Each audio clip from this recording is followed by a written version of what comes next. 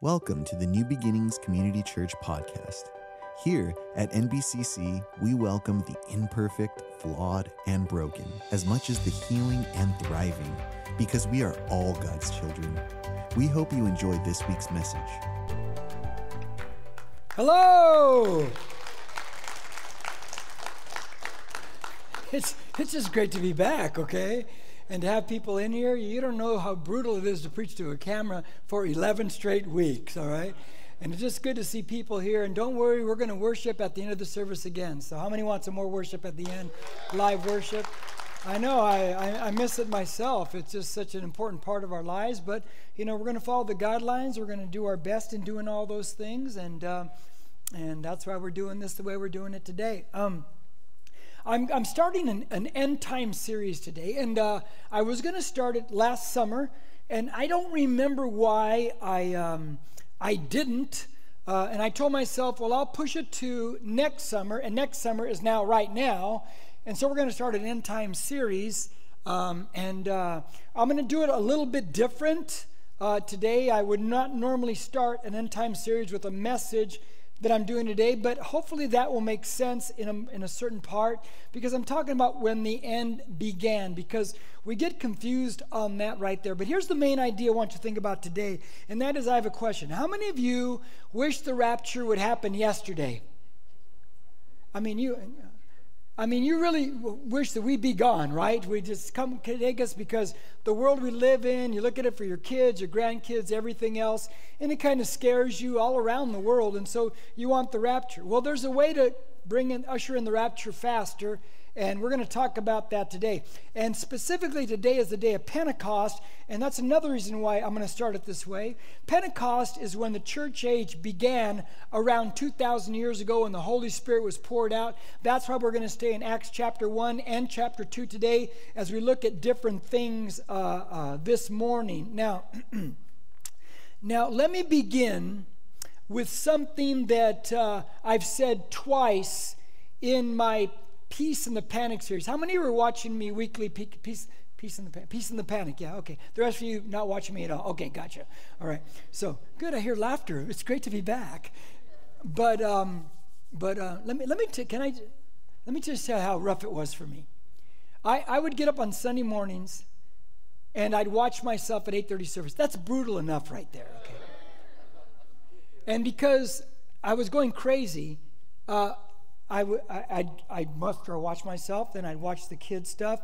And anybody ever see me as Professor Toast during the kids' program? You didn't see me as Professor Toast? That was my acting debut. Go back and watch that one. But then I'd get up and I'd go down to get a cup of coffee. I'd go to the parking lot at Crossings, Cajalco. I'd park under a tree. You probably saw some of my live feeds from there. I'd stare at Marshall's, wishing it was open. I'd open my Bible and read there, listen to teaching podcasts for like 2.5 to 3 hours. And I would do that on Saturday mornings and specifically on Sundays after I watched myself, because I just couldn't stay home. It was just rough. You know, when you've been doing something for so long and then you don't do it, it's like something that has been such a part of your life is missing. And I remember the last week when I did my last program that I hope will be the last one just online, that now I have little by little we'll get back to normal. I remember I had to get myself hyped up because you have no response back from a camera. And you have to think about that as you're talking when you're not used to these things.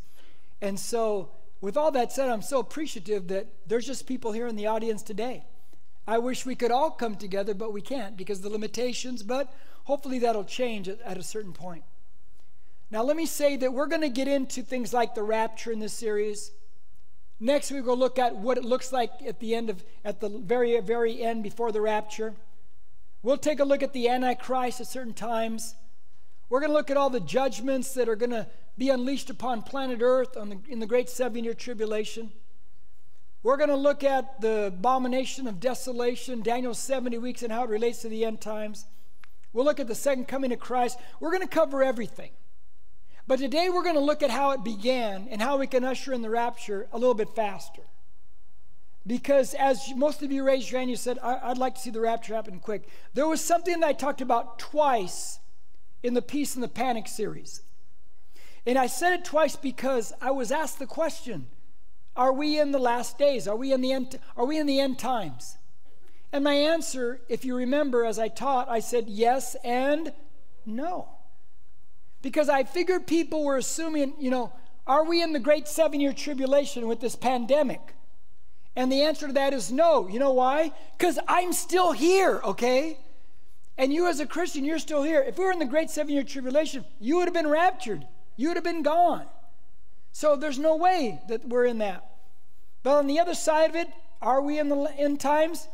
The other side of the answer is yes, we are. And I would make reference to a certain set of verses, but I didn't turn there because it was just a reference I was making. But now I want you to turn there to Acts chapter 2. And I want you to look at it. It'll be on the screen, or if you have your Bible or your app, whatever it is, Bible app. But Acts chapter 2, let me share with you why I would say, yes, we are in the last days. We are in the end times. Because it's what Peter says, he quotes from Joel, on the day the church is born, the day of Pentecost, a couple thousand years ago. Verse 14 says this. But Peter, taking his stand with the 11, raised his voice and declared to them, men of Judea and all you who live in Jerusalem, let this be made known to you and give heed to my words. Now, guys, does he sound bold? Say yes. Was he bold around that charcoal or campfire when that little girl said, you were with Jesus? Was he bold that night? Because he said, I don't even know the guy. He was terrified. But now he's bold as a lion. Why is that? Because the power of the empowering baptism in the Holy Spirit that just happened in Acts chapter 2. That's one plank of his courage. And that's for anybody who wants it. But he stands up now bold as a lion to share about Jesus Christ, and he's not afraid. Verse 15. For these men, because he's going to answer a question or a statement, because they're all saying, these guys are drunk. They're speaking in tongues, they're drunk. Peter says, for these men are not drunk as you suppose. For it is only the 3rd hour of the day. He's saying, it's 9 o'clock in the morning. They're not drunk. And then in verse 16, now he quotes, but this is what was spoken of through the prophet Joel. He says, this is something that Joel said. Now Peter becomes a theologian. Now that's an important statement. You know why? Because it encourages us. Because in Acts chapter 4, when Peter preaches the great message, you're going to find that all the schooled religious people who've gone to all the schools, they're all the scholars, they look at Peter and they make a statement and they say, this is an uneducated guy. He's just a fisherman. But listening to him, we can tell that he has been with Jesus. How many know that Jesus can make you smarter? Because he made that man smarter. He put them on the same plane, made Peter on the same plane as all the highly schooled religious people that day. Now watch what he quotes from Joel, getting back to, are we in the last days? Verse 17, Joel said, and it shall be in the last days. Say last days. God says that I will pour forth of my spirit on all mankind. And your sons and your daughters shall prophesy. And your young men shall see visions. And your old men shall dream dreams. How many old guys dream? I'm just joking. I don't want to know. Now, I dream. Okay. But he says, the last days began when the Spirit of God was poured forth on all mankind. And that happened in Acts chapter 2. And so when people ask me, are we in the last days? Yes, we are. But it started 2,000 years ago. We've been in it for 2,000 years. Now, let me share with you the difference of what I'm talking about now. When Peter says it, when it began, that was the AM of the last days. You and I are living in the PM of the last days. I really feel very strongly, I cannot absolutely prove it, but by looking at what we'll see next week, that we are nearing the end. We're in the PM time of the last days. Do I believe strongly that the Antichrist is alive on earth right now? Doesn't know he's the Antichrist? Yeah, I believe that too. I think things are setting up and things are there. And so that's why this first message is important, because we have our work cut out for us, as we'll see. Now, there's something that will usher in the rapture, the thing that we all want. And this is our key verse. It's Romans chapter 11, verse 25 and then 26a. Let's read it all together. Here we go. For I do not want you. Okay, start. You guys have been off for 11 weeks. Okay, you're really bad. You guys are really bad. Okay, I'll count to 3 slowly. 1, 2, 3. For I do not want you, stop. You guys at home aren't even saying it. No, I'm just joking.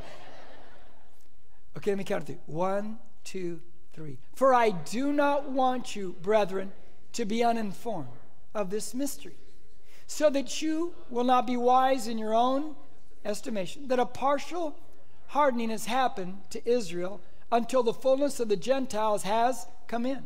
Verse 26a. And so all Israel will be saved. Now, what does that even mean? It's loaded. It's prophetically loaded.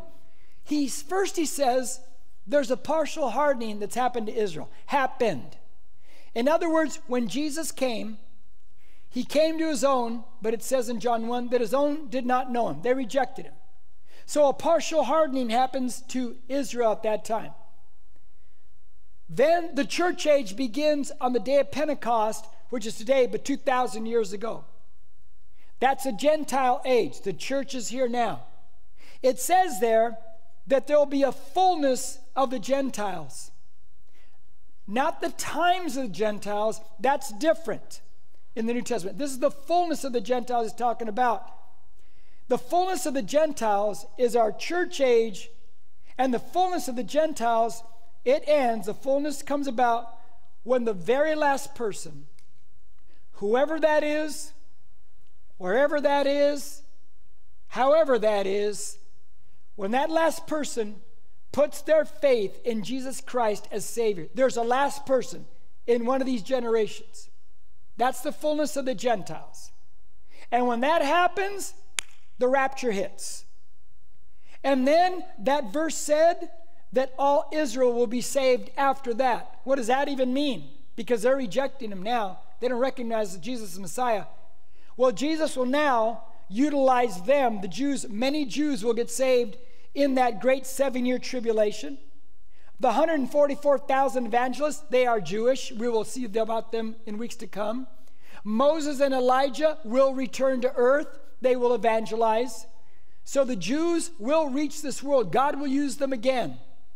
But right now we're in the times of the Gentiles, the church age, and there's a last person to get saved. So my point is this. We pray, God, bring the rapture, bring the rapture, bring the rapture. Not going to happen that way. The rapture will take place if we do our job and we start sharing our faith with people and hurry up the program so whenever the last person who is ever going to get saved, Gentile-wise, church age-wise, when that happens, then and only then will we be raptured off this planet. Could be in our generation, could be in the generation after mine, I don't know. Now, our tagline for the series, because we don't want to miss it, is this. It's the call you don't want to miss. Say that with me all together. It's the... Sounds so good. Say it again. It's the call you don't want to miss. The rapture is something that no one wants to miss. There's going to be a call, a heavenly blast when the rapture happens and people just disappear from earth, and we'll talk about that in weeks to come. So what's our specific role? That's what we're going to talk about today. That's what we're looking at, when the end began. The end began 2,000 years ago, but if we want to usher it in, we got a job to do. Now turn to Acts chapter 1, verse 3, and I want to show you some of the things that Jesus said, because I'm going to take you into 3 points this morning, but first let me share this verse to give a foundation to why I'm sharing those 3 points. There's something he stated in there. Verse 3, Luke writes the book of Acts. He writes it, basically it's the second part of Luke itself, because he writes it to the same guy. Verse 3 says, to these he, meaning Jesus is he, also presented himself alive after his suffering. In other words, they saw Jesus after he was killed on the cross, and they saw him in his resurrected body. They saw him, guys. Now let me tell you what that means. And never forget what I'm going to tell you now. Yours is not a blind faith you believe in. Never tell anyone, well, you just got to believe without seeing. No. Our faith has evidence. We have eyewitnesses. We have these eyewitnesses. We have people that are not even Christians in history within the first 100 years, people like Suetonius, Tacitus, Josephus, not Christians, who write that the tomb was empty. And they write these things. Ours is not a blind faith. We've got all the eyewitnesses. Ours is a faith that has been evidenced. Never forget that. And notice what it says in verse 3 as it continues. By many convincing proofs. So Jesus is walking with these first followers. And he's sharing with convincing proofs. Now, for me, if I'm walking with them, all I need to know is to see him in the nail spots on his wrists, feet, and on his forehead from the crown of thorns. That seals the deal for me. But he's walking for 40 days with them, hanging out, giving them convincing proofs of himself. There he is, right there. Now, it says, appearing to them over a period of 40 days, and speaking of the things concerning the kingdom of God. Now we find out that Jesus' last instructions are very important because he's talking to them about a whole other kingdom. This becomes very important because his kingdom is not the kingdom of the earth. How do I know that? Because he's on trial with Pilate, remember? And Pilate's grilling him and grilling him. And one of the things Jesus says is this, Pilate, my kingdom is not of this world. If my kingdom were of this world, then my servants would be fighting. We'd be violently fighting that I would not be delivered up to the Jews. But as it is, my kingdom is not of this world. So Jesus makes it very clear. He's got a whole different kingdom. And there in verse 3, he's sharing with his followers about this new kingdom. It's way bigger than any kingdoms of the world. It's humongous, and it's the kingdom that is a follower of Christ that you and I operate in. And it's according to those rules that we operate in, because we are part of a different kingdom. And as subjects of the kingdom, we're called to reach out to other people with kingdom information and the good news. So I want to talk to you about what Jesus said, some characteristics of the kingdom, about when the end began, about ushering in the rapture, about how it all ties together. So here we go. Number one in your notes, and that's this. The first thing about the kingdom of God is it continues with us. Continues with every one of us. Now look at Acts chapter 1 and verse 1. It says, the first account I composed to Theophilus.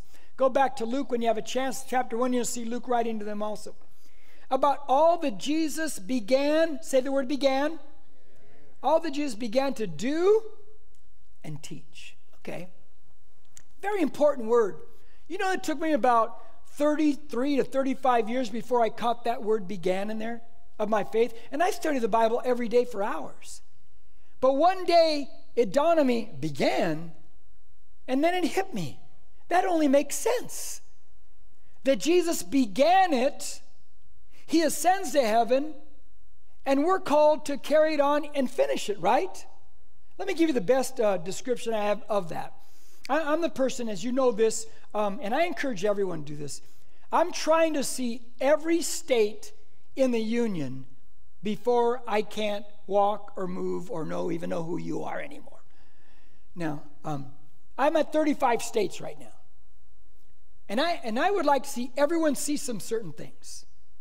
Some of the things you need to see is, if you can, take a cruise to Alaska and go see a glacier. It's amazing.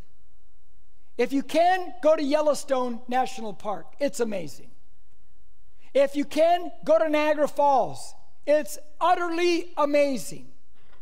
But one of the things I also saw about 7-8 years ago, I encourage everyone to go see the president's faces in the Black Hills of South Dakota. I saw them. But when I was there was something else there I wanted to see. Crazy Horse Memorial. Has anyone ever heard of that one?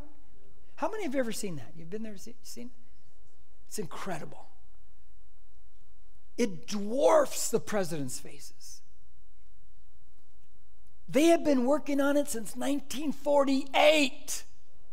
You know what they have done? His face. and just the top of his arm, because he's going to end up pointing out like this, and he's riding a horse, if you can believe that. They're carving it out of solid rock mountain.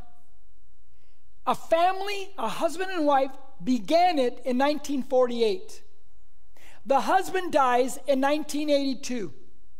The wife takes over, continues to work with her kids. She dies in 2014. The daughter takes over, Monique, with her 3 siblings and 3 grandkids, and they continue the work. Guys, they will be working on that thing. They were on it right now, 72 years. They'll be on it at least another 72 years. And if you think about it, it began as this vision in one guy's head, this family guy, and he died, and this person continued, and they died. Now this person continues. I'm sure the daughter will die before it ever continues, and the family, they'll keep carrying it on. Someone began it, someone continues it, and one day they're going to finish it. Let me tell you about the kingdom that you and I live in right now, the kingdom of God. Jesus began it the day the church was born 2,000 years ago. Every Christian since that time, we are to continue it and continue it and continue it until the day that it's completed, and the very last person that ever puts their faith in Jesus Christ in the church age, whoever it is, wherever it is, whenever that is, then we will be raptured, and the church age is over, fullness of the Gentiles. Here we go, and now Jesus turns back towards the Jews, and it's the great 7-year tribulation period at that time. Does that make sense so far? So if you want the rapture to happen sooner than later, then start sharing faith, because maybe one of us is going to witness to the very last person who's going to put their faith in Jesus Christ. That's point 1. Let me give you point 2 this morning, and that is this: the kingdom of God makes life restoration of highest importance. The kingdom of God makes life restoration of highest importance. Now, let's read Acts chapter 1, verse 6, 7, and 8, and it says this. So when they had come together, they were asking him. Now, guys, look at me. Jesus has just been teaching them for 40 days about the kingdom of God. How many would like to have been in that seminar? Good, 10 of you. The rest of you really didn't want to. Okay, good. I've been dying to say that for 11 weeks. So when they had come together, they were asking him, saying, Lord, is it at this time you are restoring the kingdom to Israel? It's the stupidest question, and I probably would have asked it too. And I'll tell you why it's a dumb question when I read the 2 next verses. He said to them, it's not for you to know the times of the epochs is seasons, which the Father had fixed by his own authority. But you will receive power when the Holy Spirit has come upon you, and you shall be my witnesses, both in Jerusalem, Judea, Samaria, even to the remotest parts of the earth. Here's what's going on. Here's how they're missing it from the get-go. And I'd have missed it too. If I'm them, I ask that question. They ask, Jesus, is it at this time you're restoring the kingdom of Israel? In other words, we want you to do what we want you to do, the way we want you to do it, according to our agenda, according to our political stance. We want you to overthrow Rome and make Israel a nation again and make us stronger than them. That's what they're asking. After 40 days of listening to what the kingdom of God is all about, they reduced the kingdom of God to make our nation bigger than Rome. They missed it. I'd have done the same thing. But what does Jesus do when they ask him, hey, follow our political agenda? He says, no. It's not for you to know the times or the seasons. You're missing the boat. I just talked to you about the kingdom of God. And you want to know about that? You're from a different kingdom. You want to know about that? And that's what they wanted to know. Now, when you step out, and he says in here that your job isn't to worry about these other things. Your job is to be a witness. Your job is to be a person that walks in the ways of God. Your job is to share your faith when the opportunity arises. That's your job. You'll be my witnesses, Jerusalem, Judea, Samaria, uttermost parts of the world. Now, let me tell you, when you start to do that, if you start to do that, something's going to happen. How many of you have ever shared your faith and somebody got really antagonistic about it towards you? They got a little bit hot with you. Okay, good. Good. That's not a wrong thing. Expect it. Because bullet point 1, I got 2 bullet points right here. The first one is this in point 2. There will be opposition to the gospel. There will be opposition. When you share, things are going to happen. There's going to be opposition. In fact, Jesus predicted in your own families there's opposition. Anybody know what that means? Anybody know what that feels like? In your own families, he said. That's crazy, huh? But he said in your own families. Have you ever wondered why there is opposition to Jesus Christ? It's because the devil doesn't like him. It's because it's a spiritual battle and you're in a kingdom of God and you think the enemy is that physical person. No, he's not. No, she's not.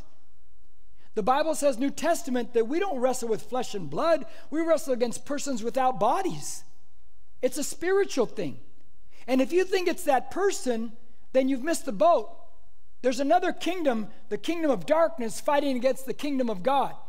And whenever we share our faith, you're going to get some opposition from some people. It's going to get pretty hostile at times because the enemy doesn't want anyone to get saved. Now, notice what happened right after this as now they're spreading the gospel to the whole world. Watch in Acts chapter 4, verse 18. Watch what happens here. Peter's been arrested for preaching the gospel. And it says, and when they had summoned them, they commanded them not to speak or teach at all in the name of Jesus. You're not going to say a word about Jesus. Hey, on this job, you don't say a word about Jesus. Keep that to yourself. They command him not to speak. Do you know what Peter and the gang do? It's not in your notes, but write this verse down if you're taking notes. Acts 4:29. Look it up later. Acts 4:29, it says that when they were released, Peter said, Lord, fill us with the Spirit again. And then he says, give us boldness to share the gospel, to share the good news. I have a question for you. Boldness? What got him in trouble in the first place? Boldness. And now they pray for more boldness. Isn't that great? What do we typically pray for when we get opposed? Lord, put a glass bubble around me, put a hedge of protection, put walls around me.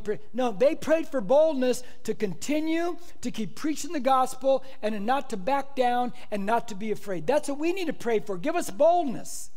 Not back off. Give us boldness, God. Now, the next thing is this bullet point. The next thing is the Holy Spirit will bring the world to you. The Holy Spirit's going to bring the world to you. Now, this one you got to think differently. Now, Jesus said, you're going to be my witnesses in Jerusalem. That's where they're at that moment. Judea, that's that southern part of Israel. Judea is a territory, an area. And then to Samaria, that's further north in Israel. And Samaria, Jews don't like Samaritans, but you're going to go there. And then to the uttermost parts of the entire world. Okay. To think about that verse and what Jesus is saying to these guys, you got to get yourself out of a 2020 American mindset. Some of us went to Israel this past June. We hopped on a plane. We flew from LAX to Istanbul, Turkey. 12 and a half hours. We were pretty much on the other side of the world. We can do that today. I can go to the remotest part of the earth today, just like that. Now, get that out of your head. Now pretend you're Peter. You're listening to these words. You're a fisherman. You're a fisherman in Galilee, on the Sea of Galilee. Now, let me change the words. You hear the word sea, and you haven't been to Israel. If you think it's huge. No, it really should be called the Lake of Galilee. It's about 7 miles wide and 14 miles long. It's not big. And that's Peter's world. If you ever go to Capernaum with us, you're going to see how little that was. And Jesus says, you're going to take the gospel to the farthest parts of the world. If you're Peter and you hear something like that and your whole world is so little, what are you thinking? There's no way. How will I ever do that? But let me show you a cool thing about Jesus that he does that first Pentecost Sunday. It says, and we'll read it in point 3, it says that all these people came there from all the nations because Pentecost is one of the 3 of the many festivals where every Jewish man or converted Judaism, they had to come to Jerusalem. They had to come there physically. And so when Jesus says it that day, the whole world is there that day. And Jesus brings the world to them that day. Guys, haven't you ever noticed that Jesus is bringing the world to you? Have you ever worked next to somebody from another country? He's bringing them to you. He's bringing them to me. And we got to think like that my gosh, he's bringing them. And it's my job to do something about this. Because it's the transformation of life. You shall be my witnesses. That's way more important than their political agenda. If we miss that, we miss everything. And we get caught up in all the hoopla, and we forget that that's a lost person, that's a lost person, that's a lost person, and we need to think that way versus the other way primarily. And that's what Jesus is trying to lay out when these guys ask the wrong question. And number 3 is this: the kingdom of God is a multicultural, diverse nation. It's a multicultural, diverse nation. Now, let me read from you Acts chapter 2, verse 9, 10, 11. If you have your Bible, you can read it with me. Watch who's there that day, because I just told you people from all over the world are there. But watch. Parthians and Medes and Elamites and residents of Mesopotamia, Judea, Cappadocia, Pontus, and Asia, Phrygia, Pamphylia. And how many are glad I'm reading this out loud, not you? Egypt and the districts of Libya around Cyrene, and visitors from Rome, both Jews and proselytes. Verse 11. Cretans and Arabs, don't forget those 2 words, Cretans and Arabs. We'll finish off with them later on. We hear them in our own tongue speaking of the mighty deeds of God. Okay. It's amazing to me. I write these messages like 3 weeks ahead of time. Sometimes right now I'm 4 weeks ahead, actually. But this was written 3 weeks ago. I didn't know. I couldn't have known the situation that our country would be in at this time. Next week, I was going to expand upon this, and you'll hear next week something else, because some more on this. But I didn't know. It's like, who could have known? But let me tell you what's in my notes when it comes to this. The church is a multicultural, diverse nation. Multicultural. Let me do it on a human, biblical level. Let me give you something from nature, I think, that God has placed it there. And there's many of them. To prove the point. In Acts chapter 17, verse 26, not in your notes, it said that God made from one all of us. So first off, the human race gets the definitions wrong. They say we're a bunch of different races. That's an absolute lie. The Bible says we're one race, one human race, and we all came from one. I told you in a series last year, the year before, I don't remember what series, it might have been on marriage, I don't know. But I said, I'm going to blow your mind, and I'm going to tell you this. I'm going to say, every one of you who are married, you married a relative. Distant, but a relative. Anyone remember that? Yeah. And you guys thought it was funny, but it's true. You all married a relative if you're married, because you all came from one. Let me drill that down even further. Noah gets in that ark with his wife. He's got 3 sons and their wives. His 3 sons' names are Ham, Shem, and Japheth. This is really important stuff I'm going to tell you right now. Now, when they are given these names in the Old Testament, the names mean something about that kid. You know what the name Ham means? Dark. You know what the name Japheth means? Light or fair-skinned. You know what the name Shem means? It means the name. It's like, how would you name your kid the name? But it's the Jewish people that will come from him. They're the Shemites, Semites. You ever heard the word anti-Semite? It's the Jews from Shem. Jews are like, well, they're like me, like a Latin. We're medium browns. So you have from these three sons, you have dark, you have medium brown, and you have light or fair-skinned. I have a granddaughter. She don't even look like me. She's really light-skinned. She looks like my dad. My dad was a real light-skinned Spanish guy. But from Noah, his three sons, you get all the colors, all the shades. And then God puts us in nature. It's fascinating to me. And you look at something like, how many like looking at a rainbow? Okay, the rest of you hate them. Okay, good. Okay. But what's a rainbow? A rainbow is a sunlight hitting droplets of water falling, and as that sunlight goes through droplets of water, and as it goes through that droplet of water, the water sorts out all the colors that are in light, because light has color in it, in case you didn't know that. And when you see the rainbow, and why certain colors are on the outside, next inside, and each one gets smaller, it's because these colors of light are at certain speeds. At least this is what I've read up on it when I took an astronomy class like back in the 1800s. But if you put that together, you think, oh my gosh, think about the significance and the symbolism of it. There's color in light. Jesus is the light of the world. And when we come into the body of Christ, the Holy Spirit comes into us. He's the water, the Spirit of God. And as we pass through that, you see all the colors, all the different hues. The multicultural, diverse nation in the kingdom of God. Does that make sense? Yes or no? I can't see your face. Remember, you have masks on. I feel like you're about to rob me and I'm a bank teller, okay? It makes sense. Now, I didn't know all the things are going to be happening in America right now.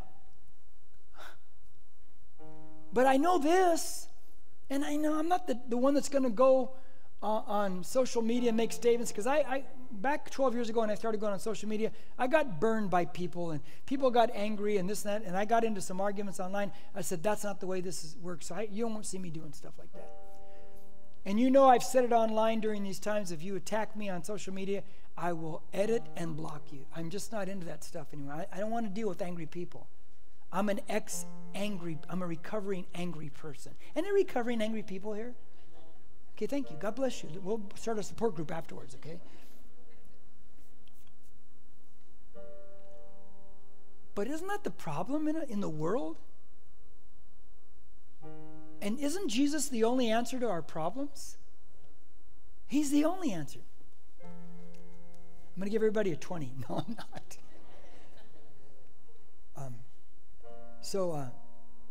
I read this yesterday. Well, first, let me show you my granddaughter. Tony Dungy said this. He's an ex-pro football player, ex-head coach. You'll see him on, whenever the NFL comes back, he's a commentator. He's a Christian, great Christian man. Here's what he said about what's going on right now.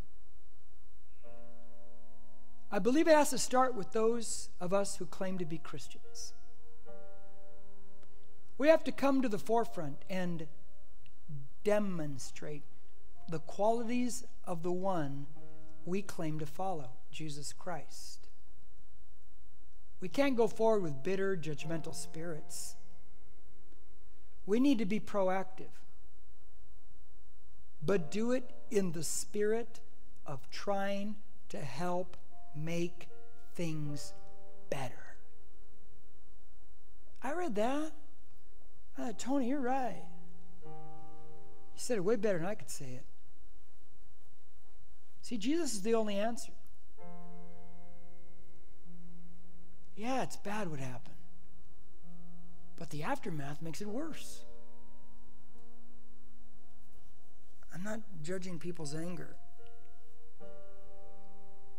But I have to live my life what Jesus said. When Peter cuts off that servant's ear, and Jesus heals the ear, and how many people has Jesus had to heal, or how many people have we had to minister to that Christians hurt and wounded? But Jesus says, Peter, put away the sword. Those who live by the sword shall die by the sword. Whatever you do is going to come back at you, Peter. And let me reflect back to what I said earlier. Jesus told Pilate, my kingdom's not of this world. If my kingdom were of this world, let me put it paraphrased, then my people would be on the streets fighting for me, to free me. But as it is, my kingdom's not of this world. Christian, you're not of this world. Your citizenship is in heaven, Philippians 3:20. And we're called to live differently. And we're called to be proactive, make it better. But you and I both know only Jesus can do that. The world doesn't understand that we're all one family physically. They don't get it. They've been taught many other ways through evolution, the different species arose. It's been destroyed. They've edited God out of things, and that's why we don't. Oh, I'm getting into next week's message. Let me stop now. But what I want to do right now before I finish my last thoughts, I want to pray for our country. I want to pray for what's going on, because that's what we should be doing. Let's pray. God, I'm a simple thinker. You're the answer. Jesus, you said it best. They will know that you are Christians, a follower of Christ, by your love for one another, by your love for humanity.